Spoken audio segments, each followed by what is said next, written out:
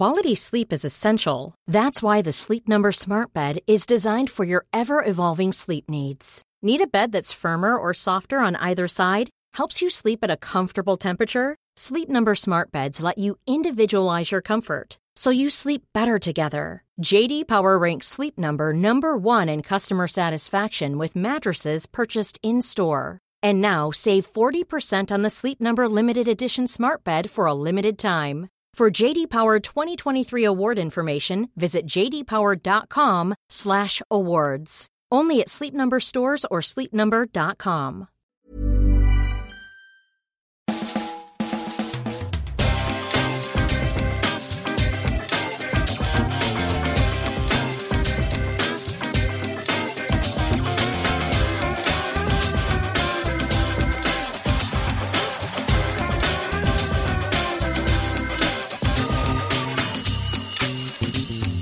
Hello and welcome to a brand new Arseblog Arsecast right here on arseblog.com. How are you? Hope you're well. Hope you and yours are all doing fine. It's another Friday. That means we've got another week under our belts, and there were some developments in the world of football this week, of course, with the training protocols being agreed on Monday and players returning to training this week, Wednesday and Thursday. The Arsenal players were in, but of course it's not training as we know it. They're training in small groups. They have to arrive in their gear. They're not allowed to have a shower. It's like playing Tuesday night Astro football. You arrive fully kitted out in your gear, and then you get back into your car afterwards and you drive home and you have a shower there. It's not the way they're used to doing it, because obviously the training facilities at Arsenal and most Premier League clubs are very nice, so you can, turn up and you park your car and you wander in, the dressing room bench and all that kind of crack, and the showers and the ice baths and all the rest of it. So it is unusual. It is going to be strange for them in this initial period. But the Premier League also carried out testing across the Premier League. 748 tests were carried out. 6 were positive. None of them were at Arsenal, which is a good thing. Dani Ceballos did an interview in Spain. He said the entire squad had tested negative, so that's good.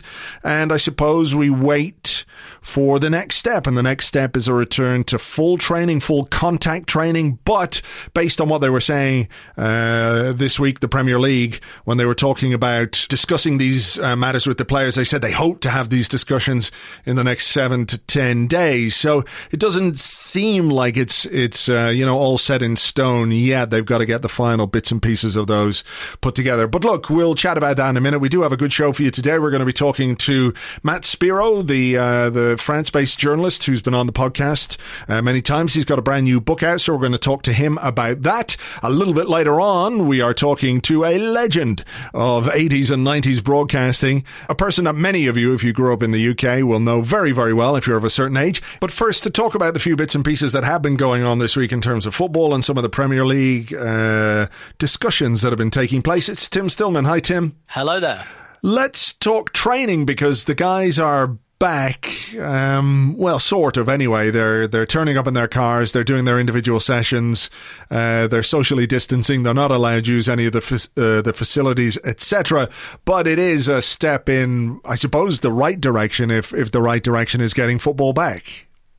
Yeah, it is. It's quite interesting, really, because even though this is kind of all we've had to talk about, let alone all we've been talking about for a few weeks, it does still kind of seem like it's snuck up on me a little bit. I don't know. Even though like this was kind of roughly the timeline they've been talking about for a long time, I don't know if it just fits in with that thing at the moment I think a lot of us are experiencing, where time is simultaneously going really quickly and really slowly all at the same time. But it feels like not so much that we're getting somewhere, but maybe that we're going somewhere, if that makes sense. Like the first kind of tentative, footsteps, and it sounds like decisions are starting to be made.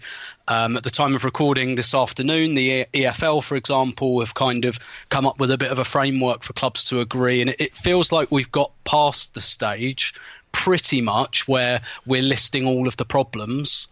It sounds like, insofar as we can be aware of the problems at the moment, because new ones will crop up, we've kind of got to the stage where we think, okay, we think we know at this stage what all of the barriers are, so here are some solutions, and we recognise they're not all perfect. But yeah, I actually I listened to quite one of the Ornstein and Chapman podcasts recently, and I never thought I'd say this, but it was very interesting to hear from Sean Dyche. Words I never thought that would come out of my mouth, but he was talking about, you know, this return to training, and actually, surprisingly, he was really sanguine about it, and he was very kind of practical and constructive, and kind of said, yep, we think we can get on with this, we know it's not ideal.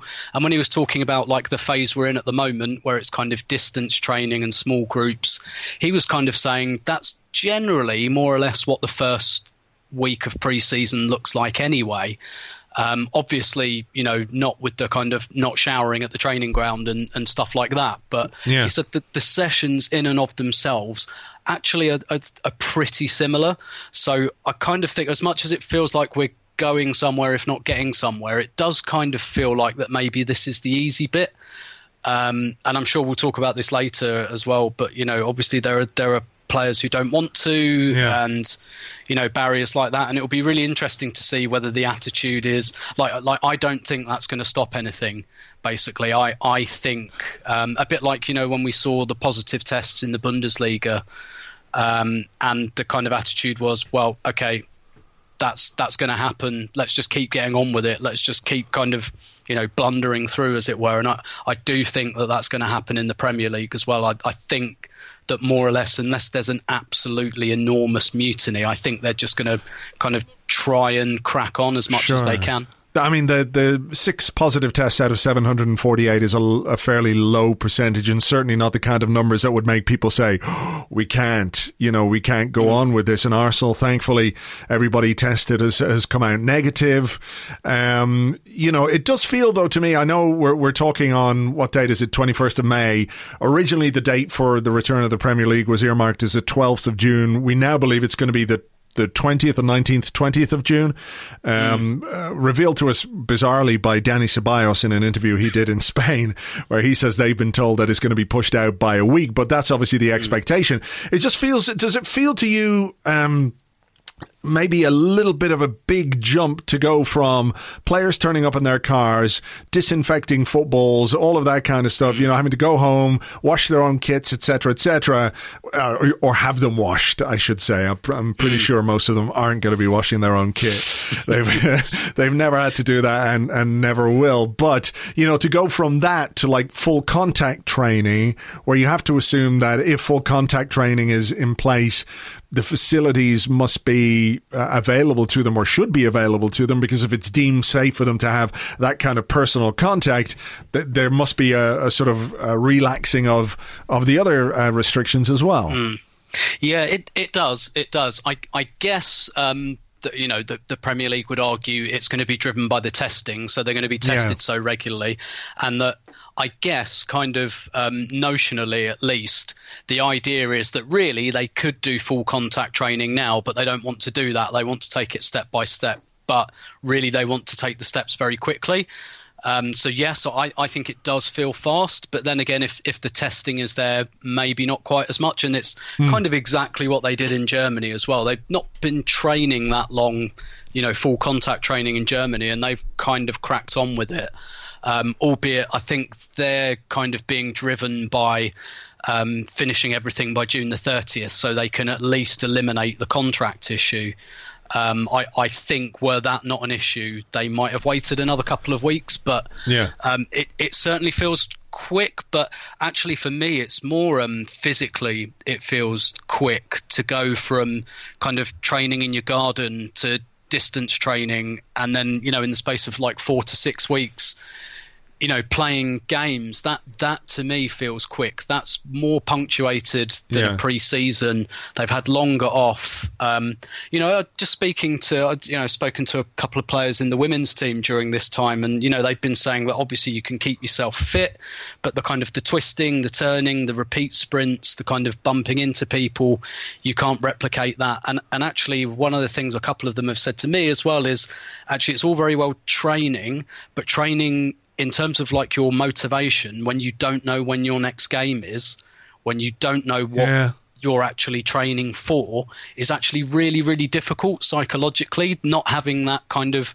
marker on the calendar. And in the Premier League, we still don't have that at the moment for definite. So at the moment, they're all going into London Colney and they don't know what their next game is, who it's against, where it's going to take place, what time it's going to kick off, etc., because I think the Premier League will take advantage of the no fans thing, and they'll perhaps have some morning kickoffs to suit certain time zones. I see the Premier League being quite savvy like that. So, do you think they will? Because I mean, I thought it was a really great point that Ken Early made in his article in the Irish Times this week about how the reason football matches traditionally and generally are played at the weekend is because people are off work and they're available to go at the weekend. But if football becomes a TV spectacle, if it becomes in essence a television show, because there are no fans to consider, at least when it comes to the stadium experience for X amount of time, or however long it's going to be before we get fans back, you know, it might be something that they look at in terms of when they broadcast games, like when is the maximum audience for a football match. I suppose it's part of why Monday Night Football is a thing, because, you know, whatever we might think about it, and I don't like it one little bit, but for your average neutral person who's sitting at home and wondering what to do on a Monday night, if there's a game of football on, then it sort of takes that problem away. Yeah, so I heard Ken talking about that on Second Captain's podcast, and I think he's exactly right. I think that's why they won't happen Saturday at 3:00. And I think he's quite right. When you think about it, that's kind of the lousiest time for from a TV perspective. So I don't think they'll happen Saturday 3:00. I do think that maybe Saturday 10 a.m. is something you might see, because it kind of works quite well for certain markets in certain time zones. But also, like if you're in England, Saturday morning is kind of I think that's more of a natural time when actually people are probably more geared to sit there and watch a football game compared to Saturday afternoon. Well, it's assuming it's Saturday. You know, I think the Saturday 10 a.m. thing might work in the UK, but it's not necessarily going to work in the US, where there is, of course, a big audience as well. But, you know, maybe, I don't know, Thursday night, Thursday after, I don't know. It is going to be very interesting to see how they do it. Yeah. And actually, I'm quite looking forward to that aspect of it. Now I don't have to worry about catching trains and stuff like that. Like I spent not this Christmas, last Christmas in Brazil, and at Christmas they're 2 hours behind there, and I think we had a home game against Burnley, and it was a 12:30 kickoff, and I watched that in Brazil, and it was 10:30 in the morning. Oh, nice. At the height of their summer. And do you know what? It was wonderful, because I sat there with a freezing cold beer at 10:30 in the morning, and the game was over by lunchtime, and I just had the rest of my day to kind of get on with, and actually that's quite appealing. What do you make of I know these are sort of speculative reports, but, you know, the Premier League chairman, Richard Masters, is on record as talking about, you know, having discussions about making the viewing experience better for everyone who's going to have to watch football, because again, there's going to be nobody in the stadiums, and part of what makes football exciting is the crowd noise, the swells and the cheers and the boos and all of that kind of stuff, which we all know and perhaps have taken for granted down the years because we never thought we'd be in this kind of situation. But what would your preference as a viewer be, vis-a-vis the idea of, let's say, a soundtrack? So they play a soundtrack of football noise, a low-level crowd noise, and when it gets exciting, the fader for excited crowd noise goes up, and when a shot is missed, it's like, ooh, which, they've got in their library of sounds, and they may do CGI fans or augmented reality to make it look like there are fans in the stadiums. I mean, to me, it just is utterly crazy to even think about doing something like that, but it is obviously something that they're thinking about. So, as a viewer, and you're somebody who for most of your life, or most of your adult life anyway, has watched football live in the stadiums, coming to this as, a blow-in television fan now, what would you think of that kind of implementation? So this might be a slightly surprising answer. I don't have a strong opinion on it at all, actually. I don't really mind what they do. I guess I just still find the whole kind of canned laughter, canned crowd noise kind of thing. I just find it difficult to imagine because I've never heard it before. I've never really seen it done. And there's a big – so first of all, I don't think it should be the Premier League or I don't think the Premier League should worry themselves about it. I think they should leave it to the broadcasters because they probably have the expertise there. And if I were the Premier League, I'd just say, we've got a fucking enough to worry about. Thank you very much. Like, this is your television spectacle. You've bought it. One of the reasons the TV deal is so attractive to the Premier League is because they take all the money and they say, here, do what you want with it. And so I kind of think leave it to the broadcasters. I think it's worth a try. The thing is, if you're going to try it, don't just do it once because it will take people some time to get used to.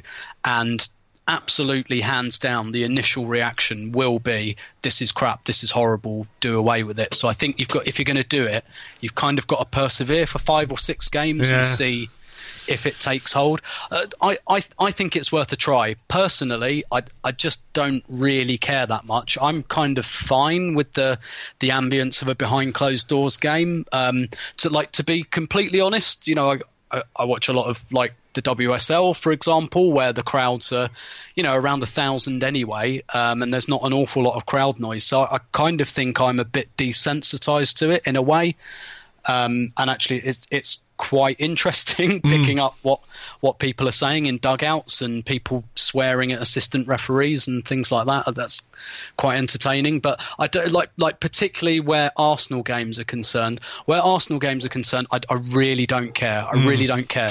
Just don't give me Robbie Savage or Steve McManaman. That's what you're gonna get. You're definitely gonna get exactly. That. Yeah, don't give me those guys. That's what I'll worry about. But the rest of it, not really. If I'm watching a game I'm not as invested in, I'd be quite interested just to see, just because I find it difficult to conceptualize. I wonder, are there sort of on-off buttons for it or red button things they can do that if you press this button you can get the crowd noise or you could turn it off if you want? I mean, I've often thought that turning the commentators off would be a brilliant option, which, isn't readily available. I suppose the thing is, though, from a just sort of reading the room point of view, if you like, because we're all aware that the world is going through a very difficult period, and I think we have to sort of face up to the reality of that. And if the reality of that is empty football stadiums and players shouting at each other and managers shouting from the sidelines, echoing around the Emirates or Old Trafford or Anfield or whatever it might be, maybe that's what we have to get used to. Maybe that's the right thing to do. And I think as well, for fans who can be in the stadium, for season ticket holders, for members and all those kind of things, to sort of be digitally replaced. I'm not sure that would necessarily sit right with people. No, possibly not. But at the same time, I think... so what we're talking about here, in essence, we're talking about a lot of things are going to change, and a lot of things that were probably in the post already for football are probably going to be expedited, and actually there's maybe a bit of an opportunity to be creative here, and to do things a little bit differently and perhaps experiment with things that football has wanted to experiment with but not really found the bandwidth for a little while. But I think the thing for me is that football is competing with other forms of entertainment. And I wonder how much that will factor. I'm talking about like the broadcasters making those decisions about crowd noise and things like that. And yeah, like from my point of view as kind of a hardcore football fan, like I say, I'm not really bothered. I'm quite happy watching and just hearing the net ruffle and all of that. But I guess football is competing now, not, whereas football used to compete with like rugby and cricket, now it's competing with Netflix and Disney Plus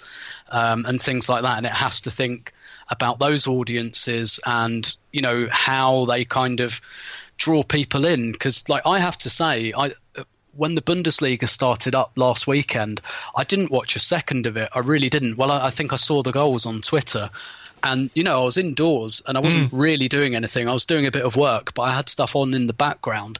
But, I mean, it's extraordinary. I've been, like most people, who aren't key workers, like I've been housebound for the last 9 weeks with no football to watch. And yet the options available are so vast that even after 9 weeks without football, I felt like I had superior options to watching like a behind closed doors Bundesliga game that I don't really care about. And that's the kind of thing that like there is an appetite for the game to return, but I don't think that football should overestimate that. No, I agree, which is why I think doing things like artificial atmosphere and those kind of things might be something the broadcasters look at and say, well, this enhances the product from our point of view, but it doesn't really enhance the game, and it's at odds with the reality that we're all experiencing. Just a final question, Tim, with regards to tickets and the issue of what's going to happen for season ticket holders and for members and for club level members, one of whom was on to me this week talking about how they'd already paid a 25% deposit on their ticket for next season. We know that some clubs have decided that they will give refunds based on the amount of games left to their season ticket holders. They include Norwich, Everton, Brighton, Leicester, Liverpool, Spurs, Burnley, Manchester United and Manchester City. We're still yet to hear anything from Arsenal. Is that something that bothers you? Are you sort of exercised about that as a season ticket holder?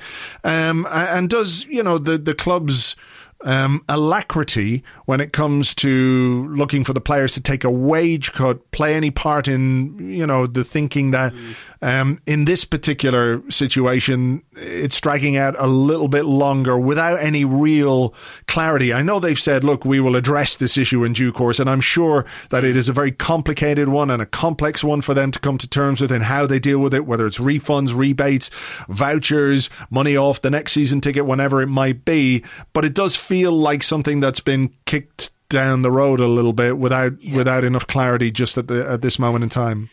Yeah, I think so, and I think I imagine, and I don't know this, I imagine what Arsenal are looking at is they're looking at options for, well, how can we perhaps offset some of this against the next season ticket, but they don't know what the next season ticket's going to look like yet.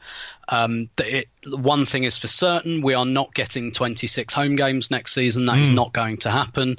So whatever happens, we are not getting the usual season ticket. And I imagine they're trying to tie in the options because they probably are not reluctant, but they probably want to try, if they can, to avoid a situation where they're just giving 40,000 people money back at the same time, at a time where they're usually taking in lots of money from those people. So, from my own point of view, usually I'm the best. I'm the kind of the guts of £2,000 lighter at this part of the year. This is when we're typically renewing, and like you say, club level season ticket holders have taken some of that pain already. And I think one of the things Arsenal have to be mindful of is there are a lot of people who are in fiscal trouble at the moment, and that will include a lot of season ticket holders who will be very keen to see that money back ASAP. So I imagine that Arsenal were trying to look into options about what next season ticket might look like. For example, I suspect one of the ways that the Premier League might look to rebate the broadcasters is to say, well, look, if all of next season is behind closed doors, why don't we just give you access to every single game? That might be something they explore. Whereas, individual clubs might say, well, hang on, what we'd like to do for our season ticket holders is say to them that we guarantee we will be able to offer them a stream through their membership for every home game or something like that. So I imagine that they've just been waiting to see how things are playing out. But to be honest, I kind of think that time's probably run out on them. And what they should do is just issue the refunds and say, we'll be in touch about season tickets for next season, or at least give people the option and say, well, actually, we can give you your money back now if you want, or what we can do is we can keep it and you can wait to hear what might happen in due course. And I imagine it will be some kind of mixed option like that. So while I've got sympathy with them for, they're going to have to be creative with what, just like we're going to have, the Premier League will have to be creative with what they give to broadcasters. Clubs are going to have to be creative about what they give to their members because they're not getting what they usually get. But I think now, at the very least, they should be approaching people and saying, look, if you really need the refund, we can get it to you now and we can talk to you later about the rest. All right. Well, look, we'll see. We're overdue an update, I think, on everything because there are some issues, I suppose, outstanding. They committed to paying casual staff up until the end of May, et cetera, and how that tallies with that staff over the course of a normal summer anyway. If they work or don't work, I don't really know, but it does feel like we are close to getting an update, hopefully, from the club in that regard. Anyway, look, as always, thanks a million, Tim. Really appreciate it. My pleasure as always. Thank you very much indeed to Tim. You can find him on Twitter at Stilberto. That is at Stilberto. Read his column every Thursday on arsblog.com. And of course, Tim is the host of the Arsenal Women Arscast, which of course is unquestionably the best podcast there is about the Arsenal women's team. There's a new episode of that due imminently, so keep an eye on your podcast feeds. Quality sleep is essential. That's why the Sleep Number Smart Bed is designed for your ever-evolving sleep needs. Need a bed that's firmer or softer on either side? Helps you sleep at a comfortable temperature? Sleep Number Smart Beds let you individualize your comfort, so you sleep better together. J.D. Power ranks Sleep Number number 1 in customer satisfaction with mattresses purchased in-store. And now, save 40% on the Sleep Number Limited Edition Smart Bed for a limited time. For J.D. Power 2023 award information, visit jdpower.com/awards. Only at Sleep Number stores or sleepnumber.com. Mom deserves the best, and there's no better place to shop for Mother's Day than Whole Foods Market. They're your destination for unbeatable savings, from premium gifts to show-stopping flowers and irresistible desserts. Start by saving 33% with Prime on all body care and candles. Then get a 15-stem bunch of tulips for just $9.99 each with Prime. Round out Mom's menu with festive rosé, irresistible berry chantilly cake, and more special treats. Come celebrate Mother's Day at Whole Foods Market. Now, my next guest on the Arscast is someone we've spoken to a number of times before on the show, particularly when there's something going on in France that we need to know. It's Matt Spiro. Hi, Matt. Hi, Andrew. Good to talk to you at last, now that we've sorted out these little connection issues we've been having. But how's it all going with you over there? Yeah, it's all going very well, thank you, Andrew. It's been obviously a very strange period. I'm enjoying the freedom that we've had in France for the last week because we don't have to sign these forms now to go down to the boulangerie or whatever. We can actually go out and walk. I've gone back to work a little bit. So, yeah, life sort of, I wouldn't say it's getting back to normal, but I have managed to send my girls back to school for the first time this week. So I had a day of sort of peace and quiet and no homeschooling, which was a relief. Okay, some elements of normality as we head towards whatever normality is going to be in the future. But we're talking today, not because there's a great deal going on with regard to Arsenal. There isn't, but there is a sort of Arsenal connection in what we're about to talk about. You've written a book called Sacre Bleu, From Zidane to Mbappé, a football journey, which looks at a period in French football which has had some incredible highs and incredible lows. Obviously, France win the World Cup in 1998 and European Championships in 2000, and then there was the mid-20s, 2000s mayhem that went on, and then, of course, France take it full circle, I guess, and win the World Cup in 2018. You start with Kylian Mbappé. Can you explain why? Yeah, absolutely. I mean, Kylian Mbappé is the central thread in the book, partly because he was born in 1998, the year of the first World Cup win, and also, of course, because he starred in 2018, but also because symbolically, as well as what he's done on the football pitch, he has been just absolutely huge and something of a saviour for French football. Everybody saw what he did in the World Cup in 2018, and you have to realise this has come at the end of a period of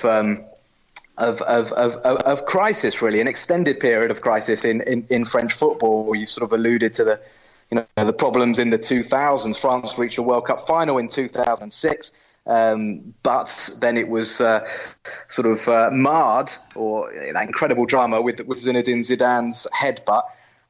They've had a strike at the World Cup in 2010. There have been all sorts of scandals in more recent years. The quota scandal, when top coaches in France were said to be plotting the introduction of a quota to reduce the black and North African kids being accepted into academies. We've had the Karim Benzema, Mathieu Valbuena sex tape scandal. So, I mean, it's just been so eventful, some mind-boggling affairs. But the book really looks at everything that's gone on in those 20 years, but also, how Kylian Mbappe has grown up during this time, and how he's been moulded as a man and as a football player, amid this incredible backdrop.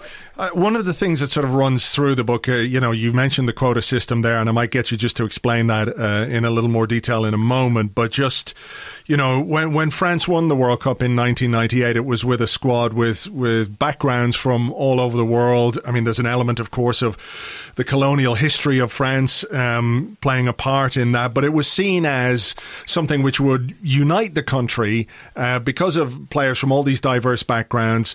But throughout the book, it feels like those are issues which aren't necessarily a positive, if that's the right way, that the idea that what France did in 1998 would sort of pave the way for a new harmonious society isn't necessarily the case. So, can we touch on that a little bit, just sort of maybe going back to 98 when they did win the World Cup with these players, with Zidane, with players from African backgrounds, et cetera, et cetera? Yeah. Well, I mean, 98 is a huge moment, not just because it's the first World Cup win, but they don't have the same sort of cultural history with regard to football in France as they do in England, and it was kind of seen as very, it was frowned upon by the middle and upper classes to like football, and then suddenly it just became popular in 1998, and this team, like you say, they were called the Black Blanc Bleu team, black, white, Arab team, with origins from all over the world. I mean, it was unquestionably a beautiful, historical, wonderful moment, but it didn't have the long-lasting effects that, some people rather perhaps optimistically were hoping it would, because ultimately it's just, it's a football team, it's a World Cup win, but it doesn't change everything that's going on in society. And it all sort of came undone pretty quickly, really. And in 2002, we had Jean-Marie Le Pen, the National Front leader, getting into the second round of the elections. That was soon after France had played Algeria in what was an astonishing night, the first time they played Algeria since the independence of Algeria.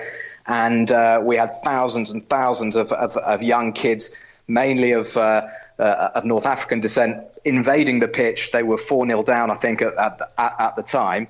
And it led to sort of, it had a hugely negative impact on the way that people were looking at the immigrant communities in France, and it undoubtedly fed into Jean-Marie Le Pen's hands. But it was interesting. I mean, I've talked to a number of people from that 98 period, and they still have sort of very differing opinions about it.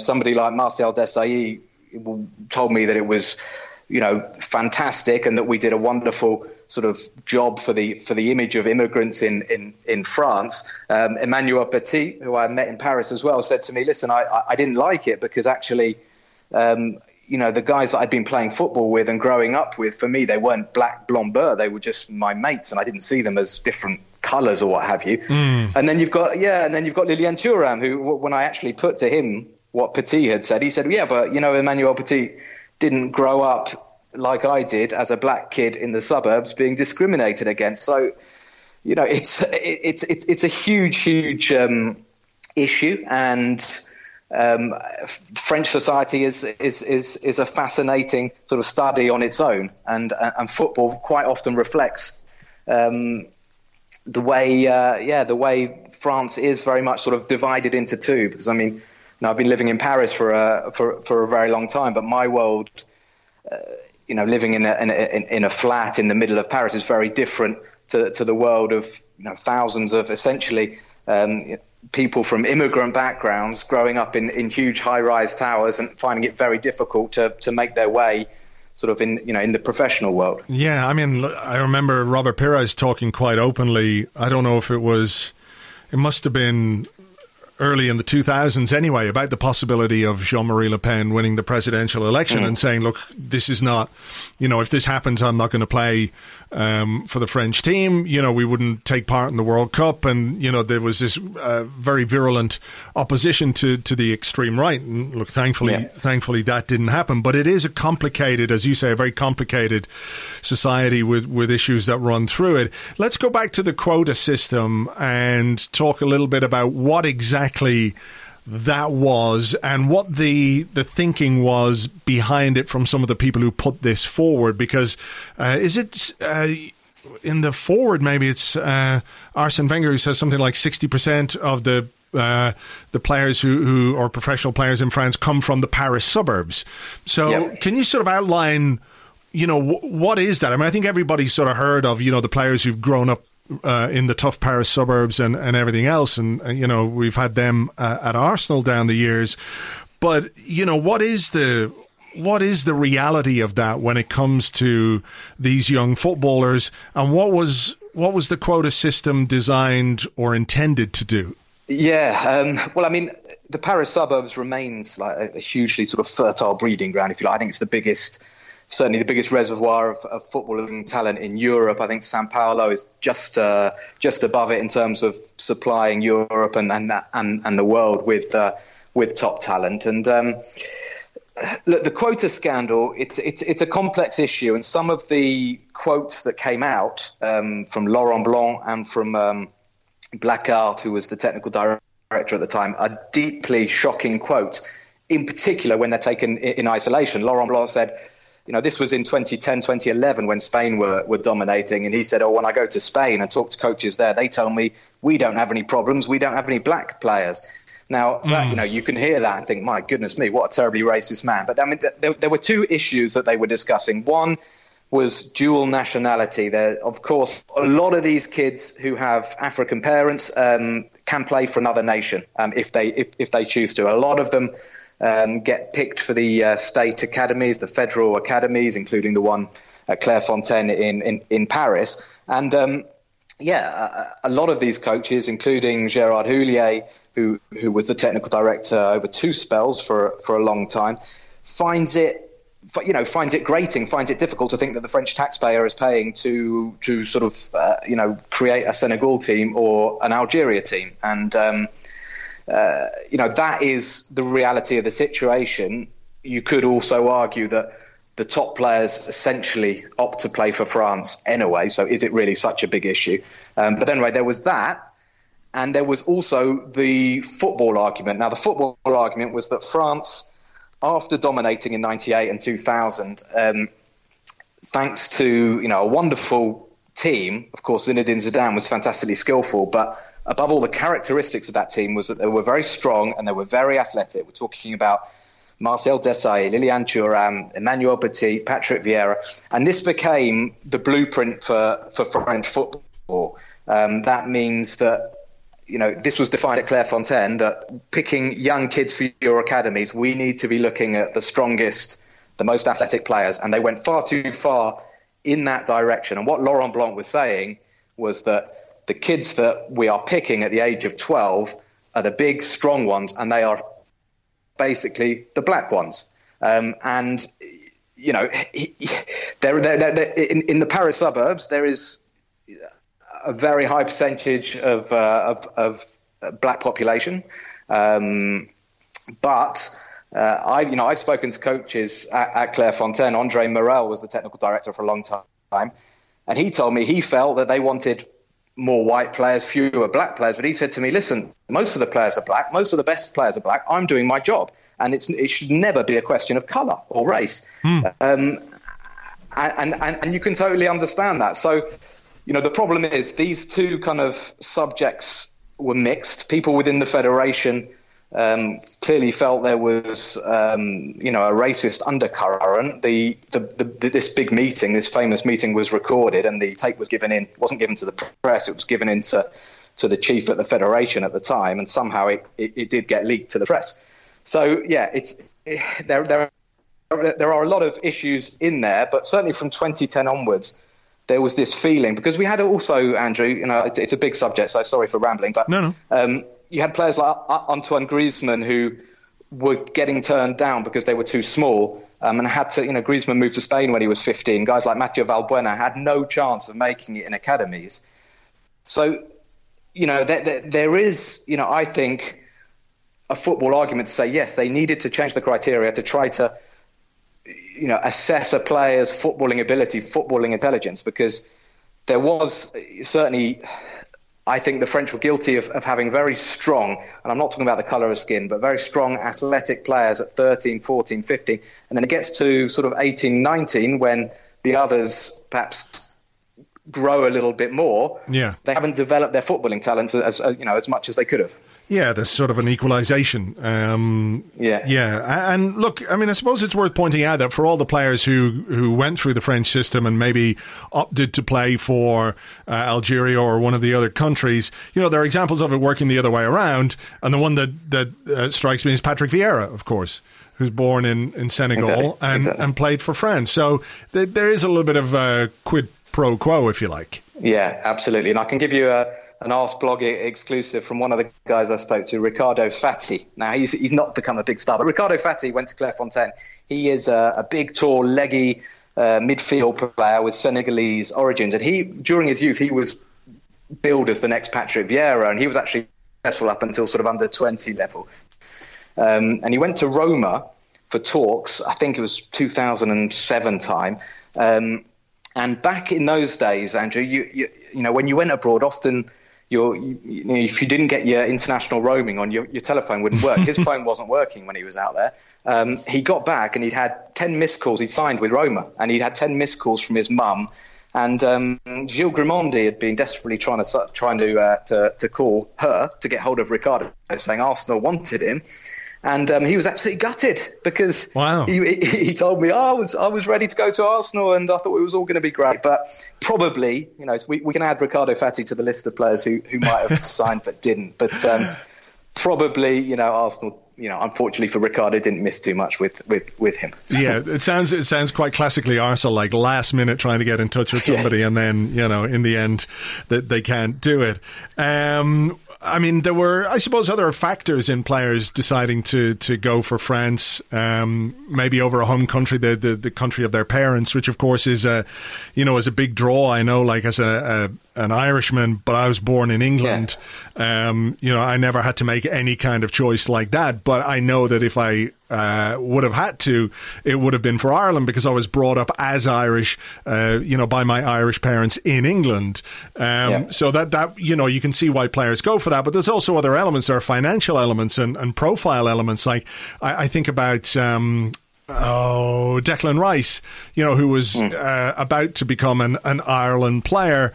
But, the reality is if you're an England international, your earning power and your stature in the game is much higher than if you're an Ireland international, it's fair to say. So there's probably elements of that as well. Yeah, that's something, absolutely. That's something I talk about in the book quite a lot, particularly in recent years, because Karim Benzema has been such a sort of focal point of a lot of the polemics, the arguing.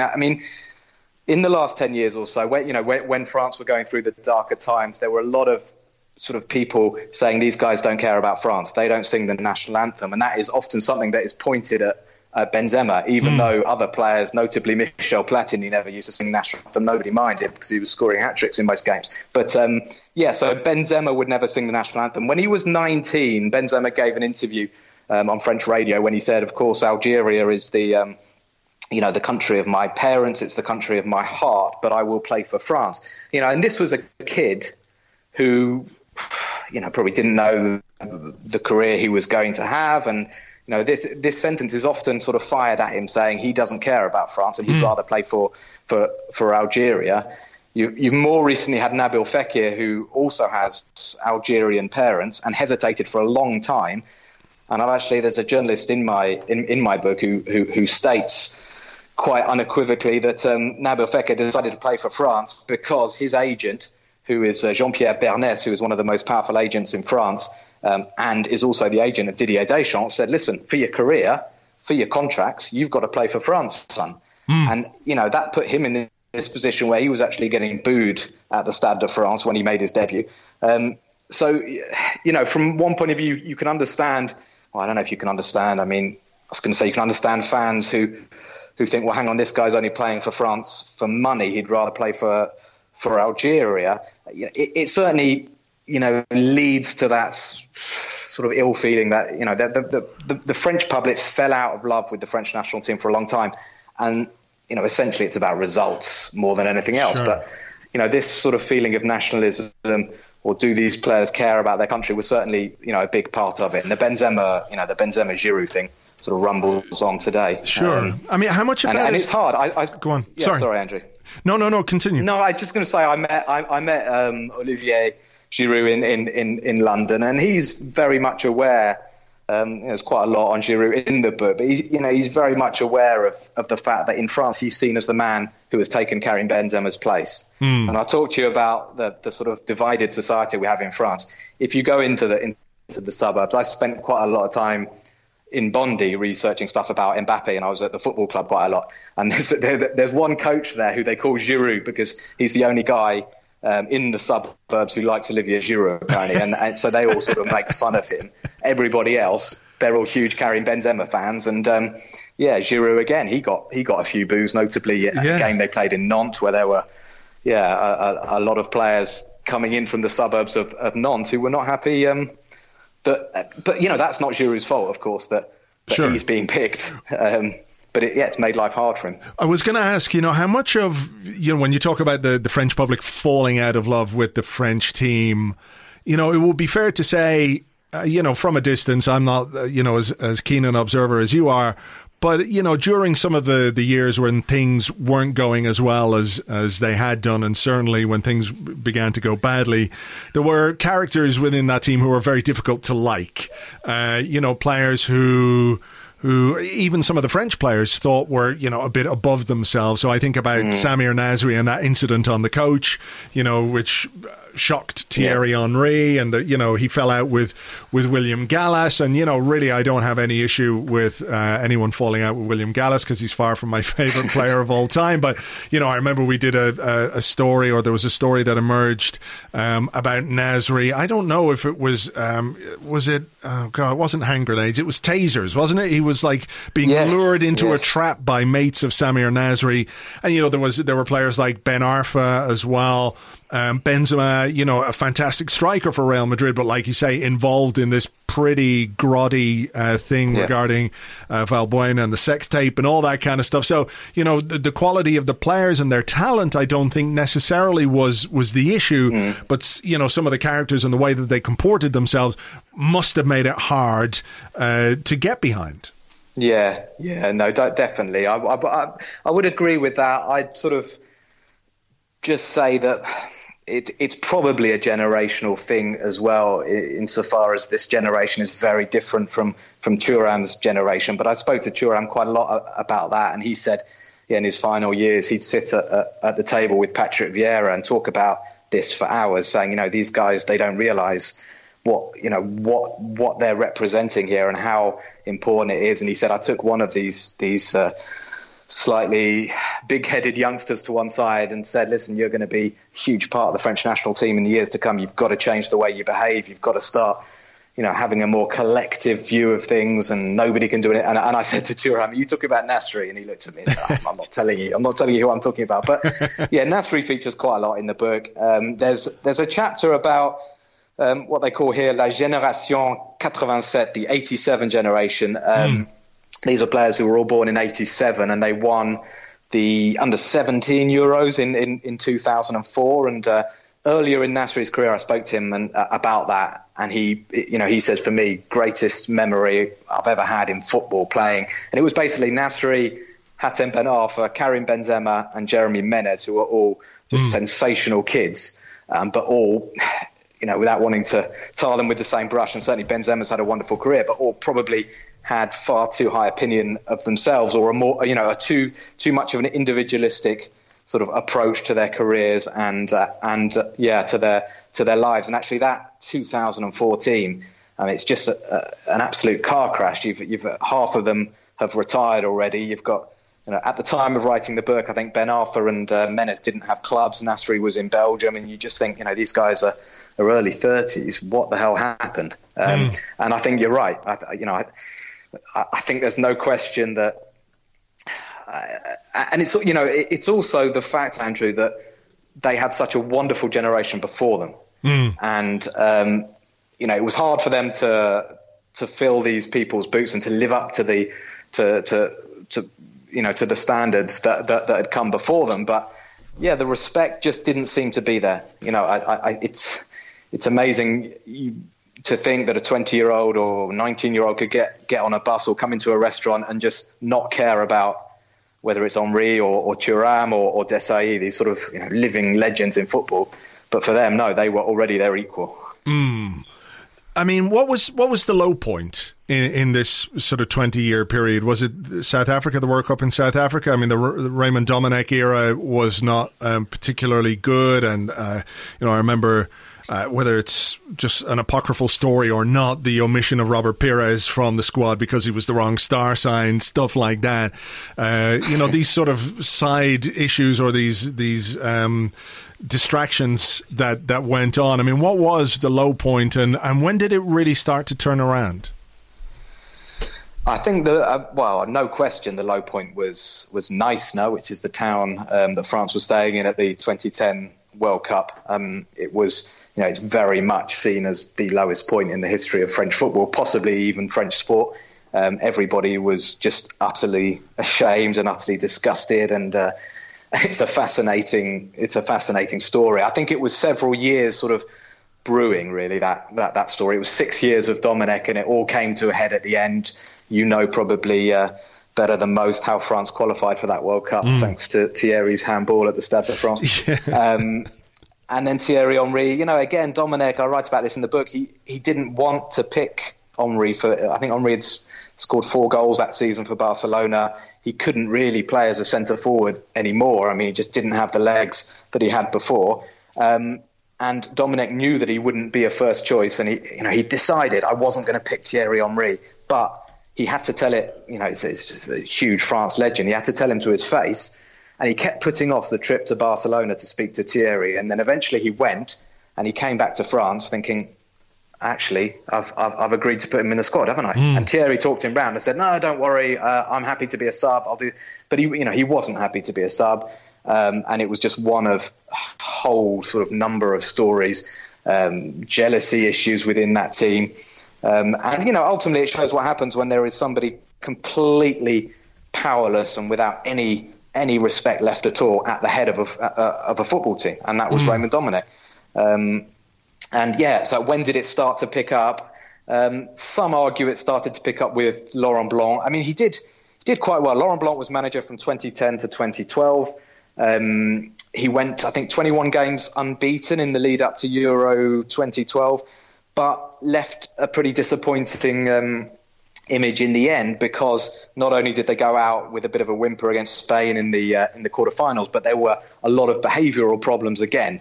And actually, I was an eyewitness to Samir Nasri completely losing the plot with a journalist and trying to pick a fight with him. It was partly the journalist's fault. This was after the game when they were eliminated against Spain. Samir Nasri was sort of walking past what we call the mixed zone, where the players go and walk past the journalists and they can talk if they want. Nobody in France was really talking, and this journalist said to Nasri, please, quick word, please, Samir.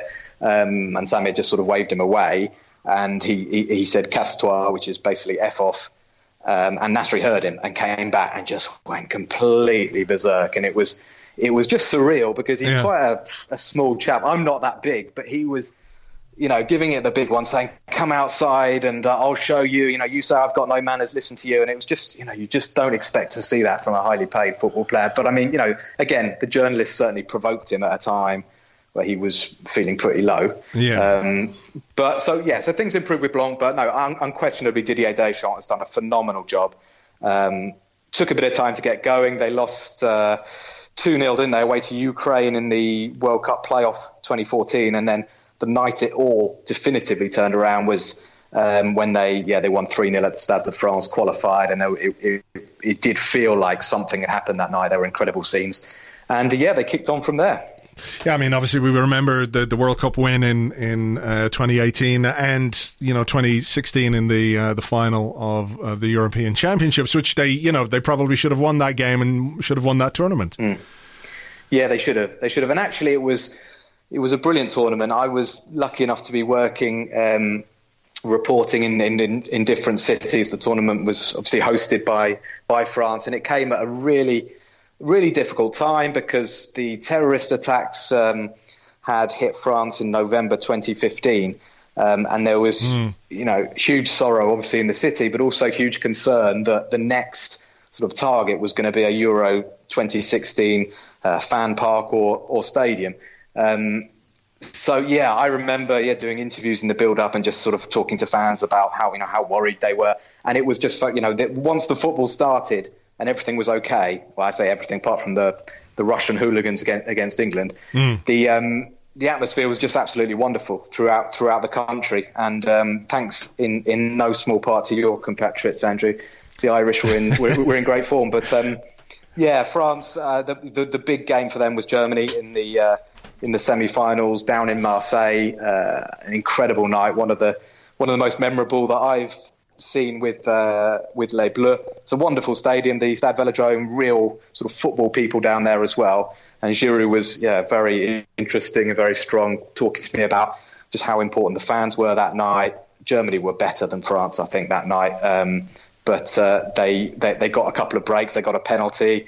Griezmann got a second goal, and they just defended for their lives. And that was sort of their final. And like you say, they should have beaten Portugal, but I think they only had 3 days to prepare for it, and there was, I don't know. Didier Deschamps said that he learned an awful lot in terms of how to prepare a final, and that helped him 2 years later. I think the atmosphere was strange as well at the Stade de France. It was nothing like it was down in Marseille, and people just sort of expected France to win, and actually Portugal defended really well, had a bit of luck, and the rest is history. Well, look, I mean, a lot has happened in 20 years, and we've skimmed over some of the key bits here, but it's in great detail in the book, which is called Sacre Bleu, From Zidane to Mbappe, A Football Journey. For those listening, we've got some copies of the book to give away, so stay tuned for a competition question on that. But before I let you go, I just want to ask about what's happening football-wise in France. It was a couple of weeks ago now since it was announced that no sporting events would be taking place until September at the earliest, and they called time on Liga.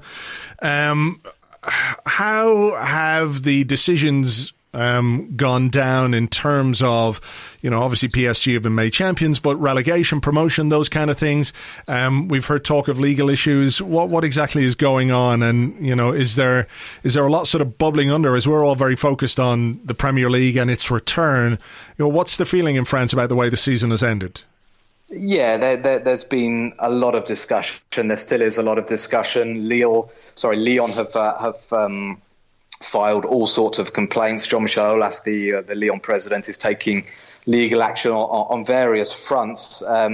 He is so unhappy, basically, because Lyon was 7th in the league, and for the first time in 24 years, they're not going to be in Europe next season unless they win the Champions League, if we have the Champions League. The other club that was very, very upset, and I'd say probably more understandably so, were Amiens. Amiens was second from bottom. Only the bottom two go down automatically in France. Toulouse were bottom and had been absolutely abysmal all season. They were way behind. So while they're obviously not very happy, they can't have too much to grumble about. But Amiens were just 4 points from safety. They've been showing quite a bit of fight recently.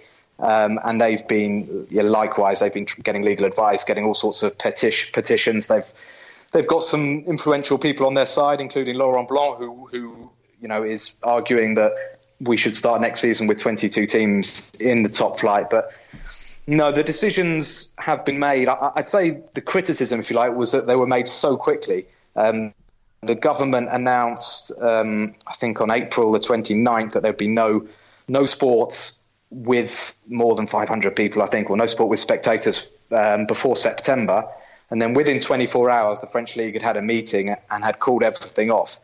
So the more people are kind of looking at Germany and perhaps England if they restart, I think the more questions there will be about why on earth did we stop it so quickly. I think the main reason is financial, as with all, of course it is due to the crisis, but I don't think it's a coincidence that in France there is a huge new television deal starting at the beginning of next season, so starting from August. And I think there's big concern, or there was big concern among the league, that if they said, oh, we're going to try and finish this season and maybe start the new one in January if we have to or something, if Media Pro, who are the new broadcasters coming in, if they pull out, it's over €1 billion, this deal, first time it's gone that high. If they pulled out, French football would be in huge trouble. Right. So I think that's the key. Yeah, that makes a lot of sense. I was going to ask you why, because obviously France, Italy and Spain were also very heavily affected by the coronavirus crisis. But, there seems to be a willingness in Spain and Italy to restart the leagues and to finish off. So, well, you've pretty much explained why there. So we'll wait and well, see I think so. But it's not clear cut, and there is still a huge amount of debate. And Jean-Michel Aulas, he's a divisive figure that a lot of people get fed up with very quickly, but he is fighting every day. He's got new arguments, and he still thinks that there is a chance that we can get the decision reversed. I don't think that for a minute. Nothing is definitive yet. In my work, I've had to do the review show of the season, and I'm sort of dreading they're going to say, well, actually, we're going to start the season again, because I work bloody hard to do that show. Yeah.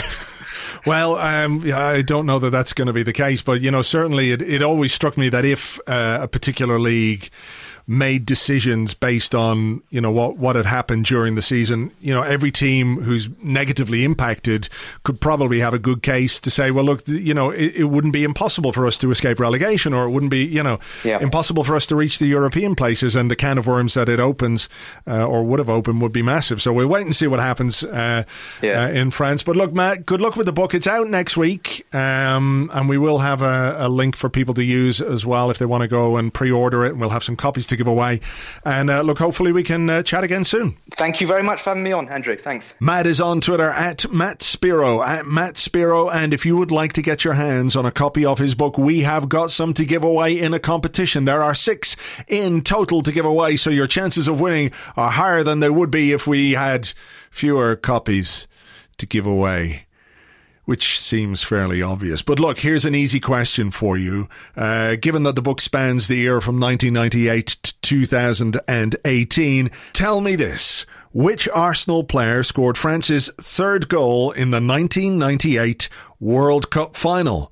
Pretty easy. All you got to do is email your answer to competition@arsblog.com. That is competition@arsblog.com, and I will announce the winners on next week's show.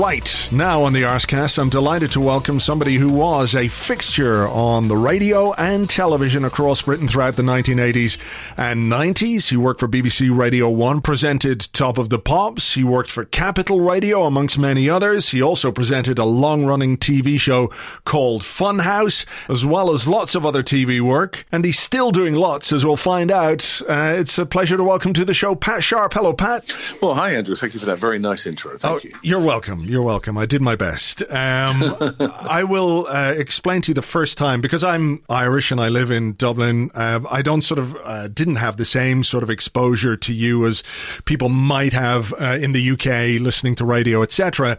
And the first time I ever saw you do anything was, I think, the mid to late 80s, and on the cable TV system in Ireland, all of a sudden... Sky Channel, yeah? Yeah, we got Sky. We got Sky, MTV music thing.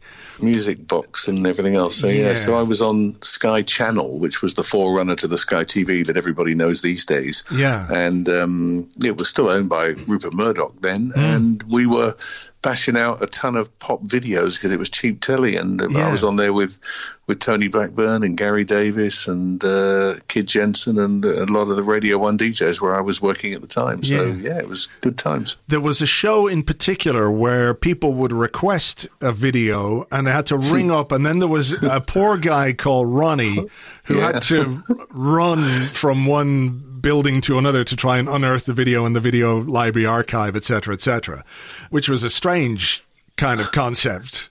But it's fun. It's funny, Andrew, how many people remember that show in Ireland, because it was really big in Ireland. I mean, we were huge in Norway and Denmark and Sweden and 38 different countries all over the shop. But Ireland really embraced it, and it was just known as the Great Video Race with Ronnie the Runner. Ronnie the Runner, that's it, yeah. Yeah, and people would literally send a photograph of them in by post. It would arrive in the UK in our London studio, and then we would phone them up and we would put their picture on the screen, and they would shout down the phone whilst Ronnie ran to get their video, and they would just go, "Run, Ronnie, run, Ronnie, run, Ronnie, run," because often they were from Belgium or somewhere and didn't know much else in English.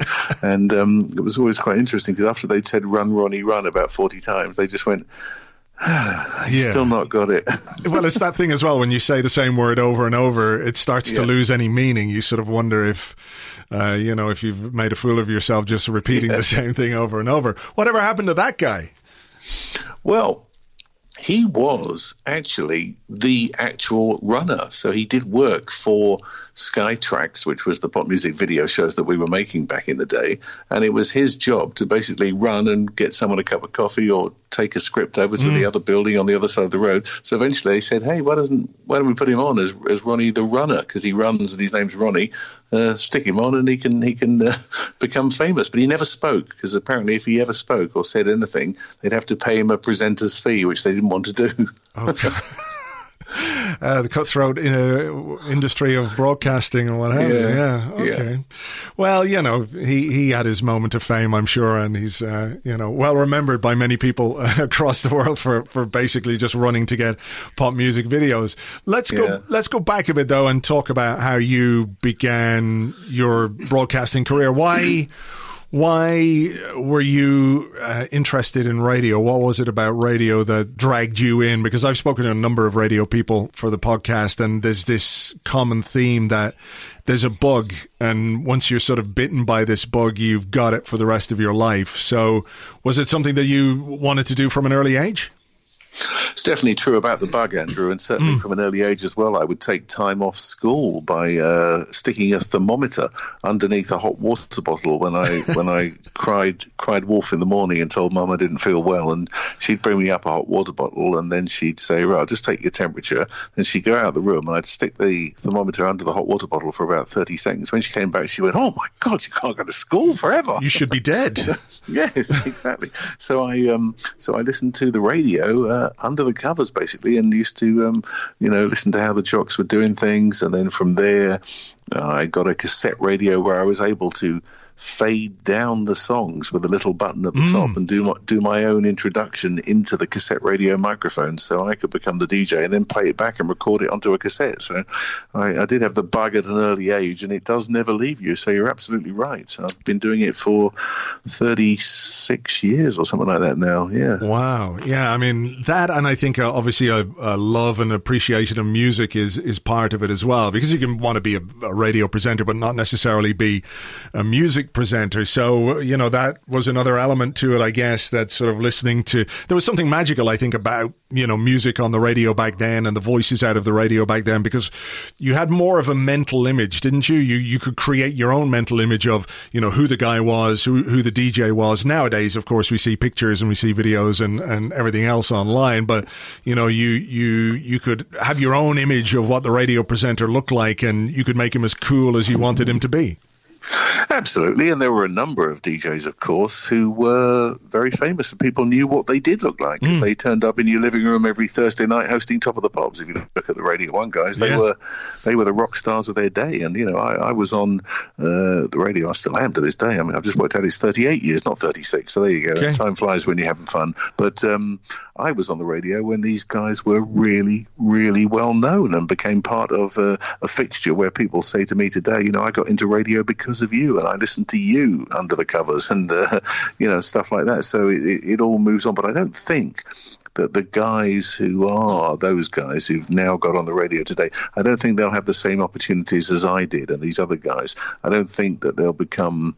Well, I don't want to say that I'm a legend, but certainly the guys who I grew up listening to and ended up working with, people like, you know, Kenny Everett and Simon Bates and Kid Jensen, these people who I went on to work with and all became my friends. These guys to me are radio legends, and you know, the guys today won't have that opportunity because the young guys today have so much else going on in the listener's world with, you know, the internet and the smartphone and Facebook and Instagram and et cetera, whereas people who listened to us on the radio and stood outside Capital Radio in London when we were on the air, and, you know, Chris Tarrant would come downstairs and there'd be a ton of people outside waiting for him every morning. It would be because they were happy with a hoop and a stick and there was not a lot else going on. We were their entertainment. We could say, listen, Monday morning, 8:15, we'll play the new song by Kylie Minogue, and, you know, 4.5 million people would tune in to hear that. Whereas now people will say, yeah, I've already got that, mate. Downloaded it for free last week. You know, so. That's it. I mean, the choice is amazing. Having all that choice is amazing. But yeah, you're right that, you know, when, you know, Radio 1 in particular in the UK was so big, wasn't it? It was like the only place really that you could get pop music and chart music and beyond, of course, people doing other kinds of music. But what was your first radio gig? I mean, one of the most difficult things when you're trying to break into radio is A, getting a chance, and maybe just wangling your way in the door somewhere, or B, making the demo tape, because you're always very self-critical. I think you get used to the sound of your own voice as you grow up, but when you're doing it for the first time, you know, trying to get the links right and everything else can be a little bit trying. So how did you come about your first radio gig? Well, this is where anyone listening is going to actually say, wow, you're a lucky guy, because my first radio gig was on the aforementioned BBC Radio 1, and I covered Steve Wright in the afternoon. Wow. And I'd never been on the radio. I hadn't even done hospital radio, and my first show was sandwiched between Dave Lee Travis and Peter Powell, covering Steve Wright while he was on holiday for a week, and I was 20 years old. So I would say, right place, right time, and it's been all downhill from there. How nerve-wracking was that, though? It was a bit nerve-wracking, but the funny thing about it is that being a Londoner, I aspired to being on Capital Radio, which is obviously the station that I listened to, compared to Radio 1, which wasn't all that big in London at the time and still really isn't. So in a way, when my agent said to me, I'd only been with him 4 or 5 months, and he got my demo tape to the boss at Radio 1 and managed to convince the boss at Radio 1, Derek Chinnery, to give me a shot and get on the air. And when he told me that I was going to be on that week, and it was next week or the week after, I had 2 weeks to get ready, I went, oh, okay, that's good. He goes, good, it's bloody amazing. What's wrong with you? It's the most incredible thing. And I went, well, I'd rather be on Capital. And he went, don't be so stupid. What are you talking about either? But, you know, I took it and grabbed it and tried my best and did a week. And when the week finished, they said, thank you very much, but we don't have any jobs, and see you later. So I went, oh, that was a quick career. I started right at the top and then finished. But Radio Luxembourg then picked me up a couple of months later and got me out to the Grand Duchy of Luxembourg, where I did a couple of weeks' worth of shows there and was on every day for a couple of weeks, or every evening, because it was a nighttime station. And from there, I think it was about my 10th day on the air at Radio Luxembourg, the agent guy gave me a call back. Well, my agent, Michael, gave me a call back and said, I've got you on Radio 1 full-time. You're going to get your own show. And that's when I joined full-time with Gary Davis and Janice Long as 3 new Radio 1 DJs. I mean, Radio Luxembourg, you've reminded me of, I'd kind of forgotten all about it, but it was a big thing, wasn't it? Radio well, it's Luxembourg. Big in Europe. Yeah. It's huge, yeah. Right across Europe it could be heard. And, people were listening all over Europe, not just in England, to the British service. There was various services coming out of this building, the RTL building in Luxembourg. You actually went there and lived in Luxembourg and waited for your show each night and walked past the guy doing the Belgium service, and then past the guy doing the German service, and into the French one, and then past that into the English one, and so on and so forth. There were tons of different stations, all broadcasting in different languages, but they were all part of RTL, which was Radio Tele Luxembourg, and it was a pretty big fish back then on 208. The great 208. Great 208. Wow, yeah. Wow. I'd forgotten all about that until you mentioned it. So you go back to Radio 1. Are you doing weekdays or weekends, or how did that start? No. I went back to one show. I mean, it's my own show. We all got one show each, the 3 new DJs. So they had Janice early Saturday evening from 7, I think, and then Gary from 10 Saturday evening, and me Sunday morning at 6 a.m. doing the early breakfast show before Tony Blackburn. So, it was fine. It was good. And on Radio 1 in those days, when there wasn't a million other radio stations and there was no internet, it had a surprising amount of listeners. So, all the farmers and the nurses and anybody who was up early on a Sunday morning was there and listening. So it was good. When you think back to those times, there literally was the BBC and some BBC local radio and a sprinkling of commercial radio stations that had begun, but there wasn't anything like there is now, and people swanning around on their phone listening to, Z100 in New York just by clicking a button. It was nothing like that. You listened to the stations that were available, and there weren't many of them, so you had good potential for grabbing a bit of an audience whenever you were on, whatever time of the day. Sure. 6 a.m. on a Sunday morning is a challenging time. You're not even back in yet, are you? Well, that's it, and I did breakfast radio for the best part of a year here, and it I was doing it 5 days a week, so it completely messed my brain up because you're up at ridiculous times of the morning. But it is kind of it's a fun show to do, the breakfast show. As a rule, I think it sort of lends itself to that kind of lightheartedness, but it's a challenge. It's fair to say. Absolutely, you're right. I mean, I didn't do breakfast. I was doing early breakfast, so I was warm up for Tony Blackburn on a Sunday morning, and I used to hand over to Tony and say, "Come on, Tony, you're on next, and make sure you do a fabulous, sensational show." And he would say to me, "Oh, good morning, Pat. Is that you or is that me?" It's kind of hard to tell, but we used to have some fun. And Tony remains a good friend of mine to this day, and he lives a couple of miles away. So, I've been very lucky and blessed, as I say, to work with all the aforementioned legends of radio and who are still going strong today. Sure. So how long did you stay at the BBC before you went to Capital Radio? Yeah, I was about 9 months doing that show, so three-month contracts, and then I think what they wanted to do was to give that show at that time slot to other new DJs and try them out. So, I did okay. I hosted Top of the Pops while it was on the show because I was obviously a Radio 1 DJ at the time. How cool! How cool was that? Your first foray into television, and just to put it in context for some of the listeners who might not be aware of just how big Top of the Pops was, what an institution it was. Every Thursday on the BBC, it was the top 40 show. You ran down the charts, you played the videos, and there were people in studio, but it was the pop music event of the week, again, because there wasn't MTV or anything like that, but it as a show, it's sort of embedded in the culture of people of a certain age. Yes, it really was for more than 40 years, and I was probably starting out at a similar time doing the Sky Channel shows, which you would have seen in Ireland. So they were probably crossing over. That's when I got the job, really. I think I got the job on Sky because they auditioned a number of Radio 1 DJs to become VJs. So a disc jockey became a video jockey. So it would have coincided with me doing Top of the Pops and being on Radio 1 in 1982 and 1983 that I ended up, presenting on Sky and doing pop videos. But, being on Top of the Pops was a completely different audience. I was reaching probably millions of people seeing that on a Thursday night. People would look at you the next day as if you were an alien going, oh my gosh, the bloke from the telly.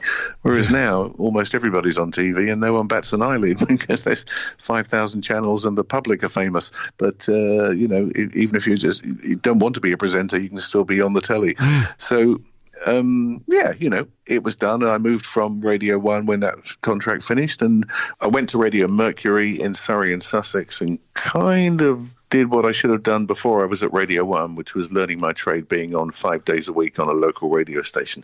And I enjoyed that, and it gave me a lot of experience that I didn't have when I started on the national brand. And so I kind of did things the wrong way round, really. Yeah. And eventually went from there to Chiltern Radio, and then from Chiltern Radio I was headhunted by Capital Radio and went there in 1987 with a load of new guys like Pete Tong and Tim Westwood and Foxy and a number of other people. So we were the new Capital DJs in 1987 who went on to be the most successful ones as such, because we were part of the station when it was at its most successful over the next 10 years or so. Yeah, I mean, can you sort of outline just how successful Capital Radio was at that time? Because, I obviously know of it, but as somebody who wasn't living in London, it's difficult for me. I know it was very popular, but it's difficult for me to sort of put it in context. So if you come at me like I'm an ignoramus, it was really big. Well, you've got it right. You're far from an ignoramus, because it was absolutely huge. It was vast. It was enormous. Every single Londoner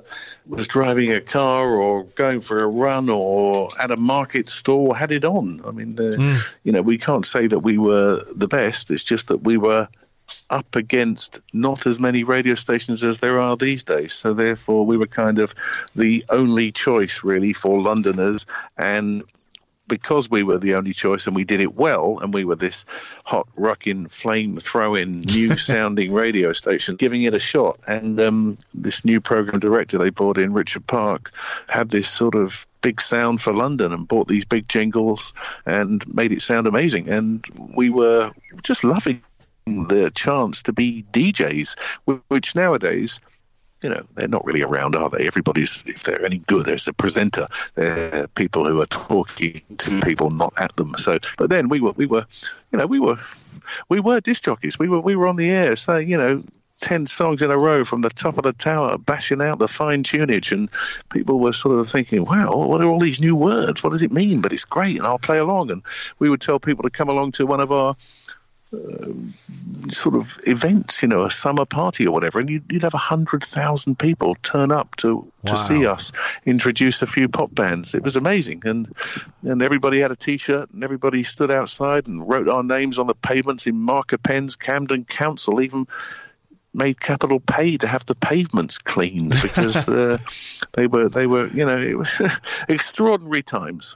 Yeah, it sounds it. I mean, it just sometimes a station can just capture the imagination of the public at right place, right time, like you can be as a presenter, but it can happen for the station as well.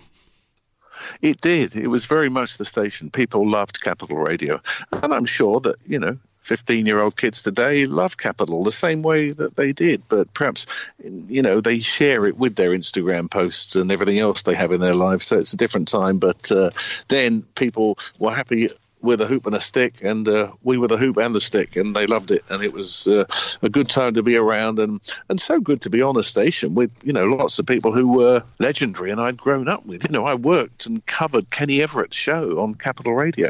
I worked with him and covered his show, whereas my memory before that of Kenny Everett is being a 13, 14-year-old kid trying to get through to his show and answer a competition. So to be on the air and him being my colleague, and then them asking me to cover his show when he was off on holiday was quite an accolade. Yeah, I mean, another huge personality in the 70s and 80s. But you must have been extraordinarily busy if you're doing Capital Radio. You're also doing your TV for Sky, and I have to admit that the Funhouse, wasn't really aimed at my age bracket, but that was a thing which was, a really, really big TV show that ran for many years as well. So all of this going on at the same time, you must have been just up to your eyes.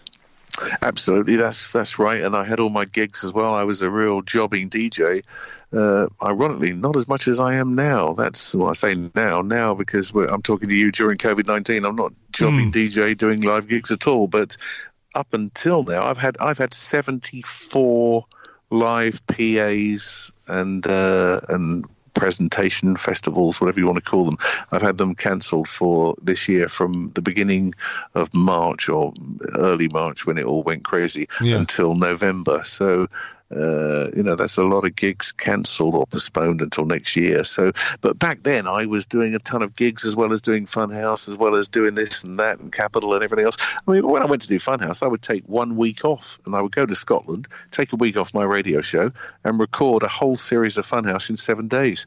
2 a day, 2 times 7 is 14. 14 weeks is 3.5 months. That was the series done. Right. And I'd come back after my week's holiday. That wasn't a holiday because I was working 18-hour days in Glasgow at Scottish Television recording Funhouse, and I'd come back and go straight on the air again. And people would say, "Oh, Lee, you don't look very tanned. Where did you go?"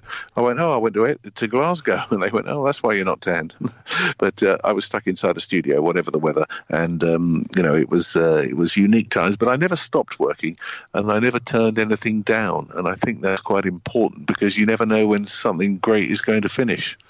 Well, that's true. Or as the things at the moment show, you just don't know what might happen that puts an end to the work that you think you're going to have. Like now. Yeah, I know. So, I mean, doing live events and live DJing things, what age were you when you started that? Because, I have some pretty horrendous memories of mobile discos and mobile DJing and waiting for equipment to turn up and doing like 80th birthday parties and doing 21sts and weddings and things like that where, there's one half of the room wants you to play all the latest pop music, and then there's somebody who's 76 over the other side of the room who's giving out because you're not playing any of the Beatles, or it's too loud, one or the other. I mean, my mobile disco DJing days, I don't look back on with a great deal of fondness, to be honest.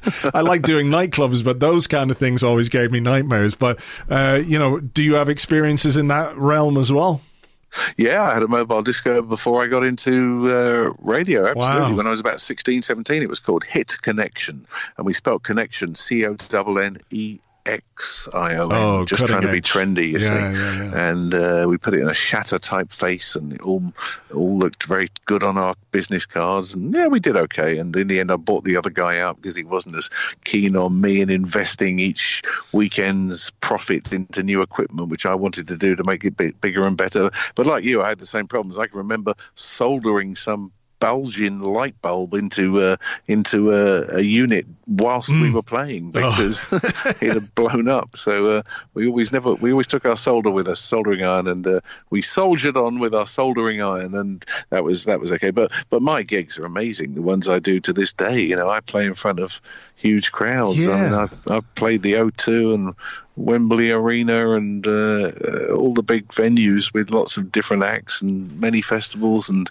in front of tens of thousands of people, and Jersey Weekender and Let's Rock festivals, and so many. I'm just blessed. I probably play to more than, probably more than 300,000-400,000 people every summer. That's incredible. I mean, I look at your Instagram and all of a sudden there's a picture of you with this massive crowd in some massive nightclub or thing somewhere around the world, and I guess people might think that, DJs or radio presenters have a certain lifespan. And once you sort of grow out of, let's say, being a chart DJ, you've got to sort of move quietly into the background and sort of grow old gracefully. But, that doesn't appear to be what you're doing. And these gigs, I mean, are a lot of them based based around sort of 80s, 90s music? Because, you know, certainly there've been a bit of a revival in terms of 80s acts and 90s acts, 80s in particular, you know, sort of coming together and doing these tours and what have you. So there's a big audience there for that kind of stuff. Well, one, I've never been busier, so I feel very blessed. And two, I shouldn't blow my own trumpet because it is all of it, all my work that I do is based on retro. Absolutely. Yeah. I mean, I've even just done, as we speak this week, I've done a load of links introducing 80s and 90s pop videos for retro drive-in movies in Ireland. Oh, wow. And I'm going to be on the big screen in Ireland.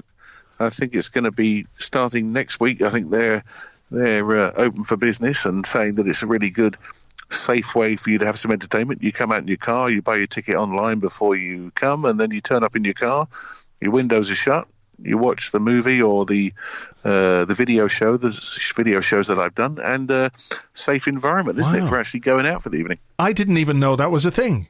And retro drive-in movies.ie. There it is. There you go. There I've it just is. done it now for Ireland, so there's a good connection for you. Various race courses and what have you. The car parks of race courses across the country. Wow, that's cool. I didn't even know that was a thing. So yeah, we don't have it here, but certainly in Ireland, apparently these guys have been going for quite a while. So they asked me to do that. So that's purely, they asked me to do the 80s and the 90s. So I've done 10 videos for each, and it's purely based on nostalgia and on the past, as indeed is pretty much my career. Well, it's no bad thing. No bad thing. Yeah. Once you don't have to get Ronnie to go run get the videos for this thing, that's true. Yeah.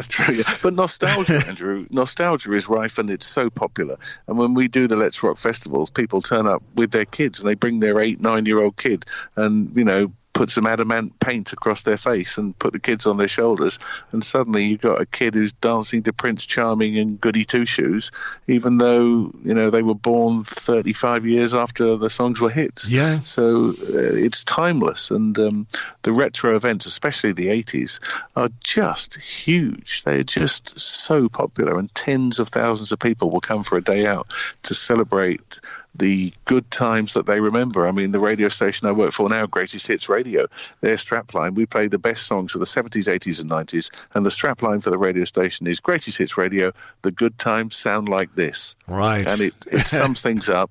Our voiceover who says that, the station voice is Dawn French. Oh, so it's a voice that everybody knows, and people feel, even if they don't know it's her, they feel comfortable with her voice because she's on there going, the good times sound like this. Yeah. And you just feel at home with that voice, and it's something you know in the back of your mind, and that's what it is. Every time you hear a song, you go, I love this. Oh, I bought that. Oh, I remember what I was doing when I heard that first. You know, so nostalgia, you just can't beat it. It's just hugely popular for live gigs and for the radio station, which is now making a real grasp on the ratings as well. All right. Well, one of the other reasons we were going to talk is because you are an Arsenal fan. You've been an Arsenal fan your whole life. I know there's no football at the moment, but how are you feeling about what's going on with Mikel Arteta? Are you encouraged by what he was doing before everything shut down? I was going to say, I can hardly remember. It's been so long. But all I can remember is that Arteta did contract coronavirus, didn't he? Which was really the first sort of famous, well-known person that anybody had heard about. So Arsenal were right up there, up front with the virus before anybody else. And they were the first game to cancel, weren't they? To put a game off in the league as well. Yeah. So, it seems an awfully long time ago. But I've also heard that they've now resumed training in a safe capacity as well. So that's a good sign. Is football something you get a great deal of time to enjoy? Because if you're gigging and you're traveling and you're doing gigs all over the place, it must be difficult to find time to get to games or even watch the games, depending on time zones and what have you. Still enjoy it, yes. Sometimes I have to miss out, obviously, because I might be on a plane or something, because a lot of my work does involve travelling, as you say. Had a season ticket up until a couple of years ago, and I think this is the second season where I haven't had a season ticket, mainly because I just did get too busy and found that I wasn't utilising the ticket well enough, and couldn't often find somebody who was able to go either, and I thought an empty seat wasn't an ideal thing, and also a bit of a waste of money if you're not going. So I gave it up. The season them before this one, and I might try and pick another one up another time when I get a bit older and I get a bit less busy. But for the moment, no, I'm not a season ticket holder, but I do love to watch them on TV. Nevertheless, if I'm around, yeah, of course. Yeah, I chat back and forth with Nicky, your son, who's very passionate. Yeah. It's fair to say he's very passionate, my son. You need to jump on his Twitter. It's certainly an interesting experience. Yes, yeah, it is. It is.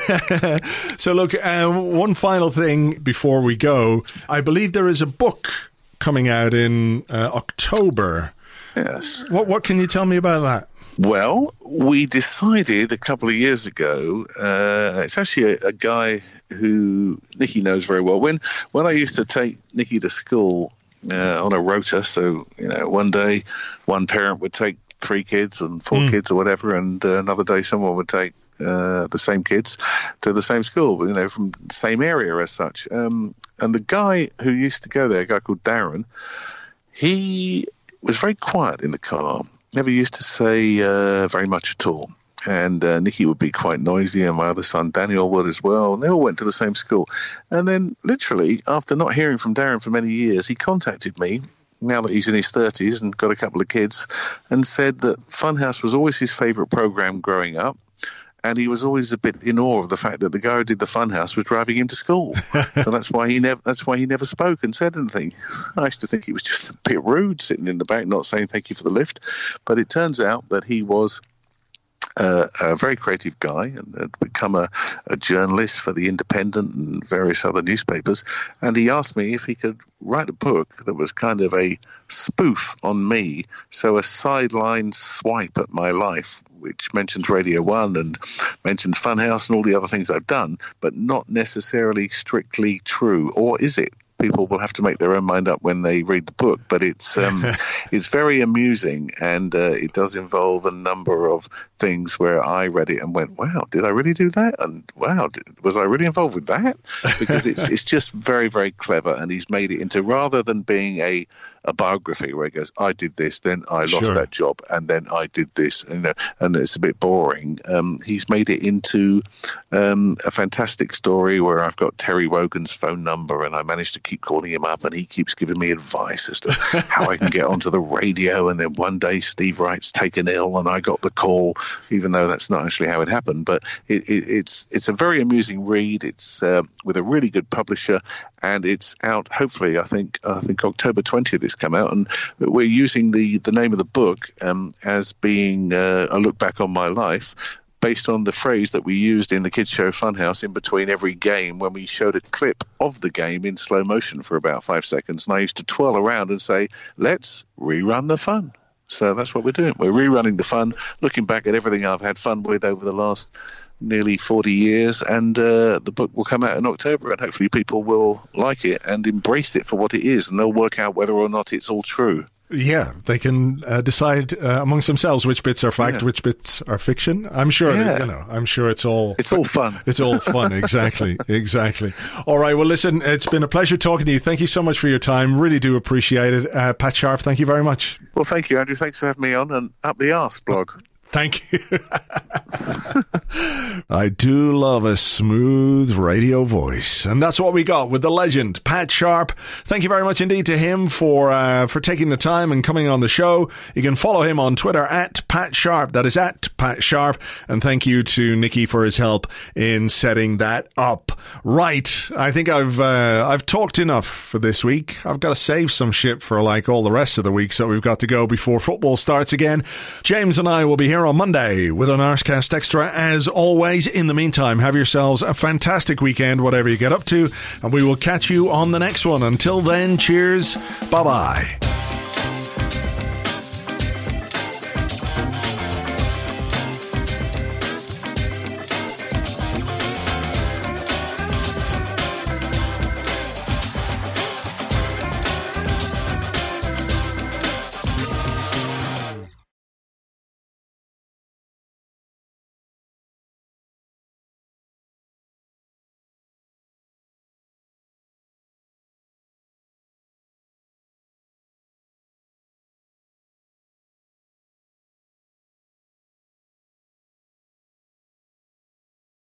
Hi, I'm Stan Cranky, and this is a message for all our season ticket holders. You have a special place in our hearts because you are the most gooner-tastic of our fans. And we know that you're looking for refunds on tickets for games that won't be played. Sure, you could have the money and you could spend it on rent or groceries, but we here at KSE want to give you something more. We want to give you something special. So in lieu of cash refunds, I'm going to sing to you the collected works of Johnny Cash. I hurt myself today just because of love is a burning thing. Tell me now, baby, is it good to you? Does it go to the toilet sniffing glue? I can take you higher. I fell into a ring of fire. No refunds. Mom deserves the best, and there's no better place to shop for Mother's Day than Whole Foods Market. They're your destination for unbeatable savings, from premium gifts to show-stopping flowers and irresistible desserts. Start by saving 33% with Prime on all body care and candles. Then get a 15-stem bunch of tulips for just $9.99 each with Prime. Round out Mom's menu with festive rosé, irresistible berry chantilly cake, and more special treats. Come celebrate Mother's Day at Whole Foods Market.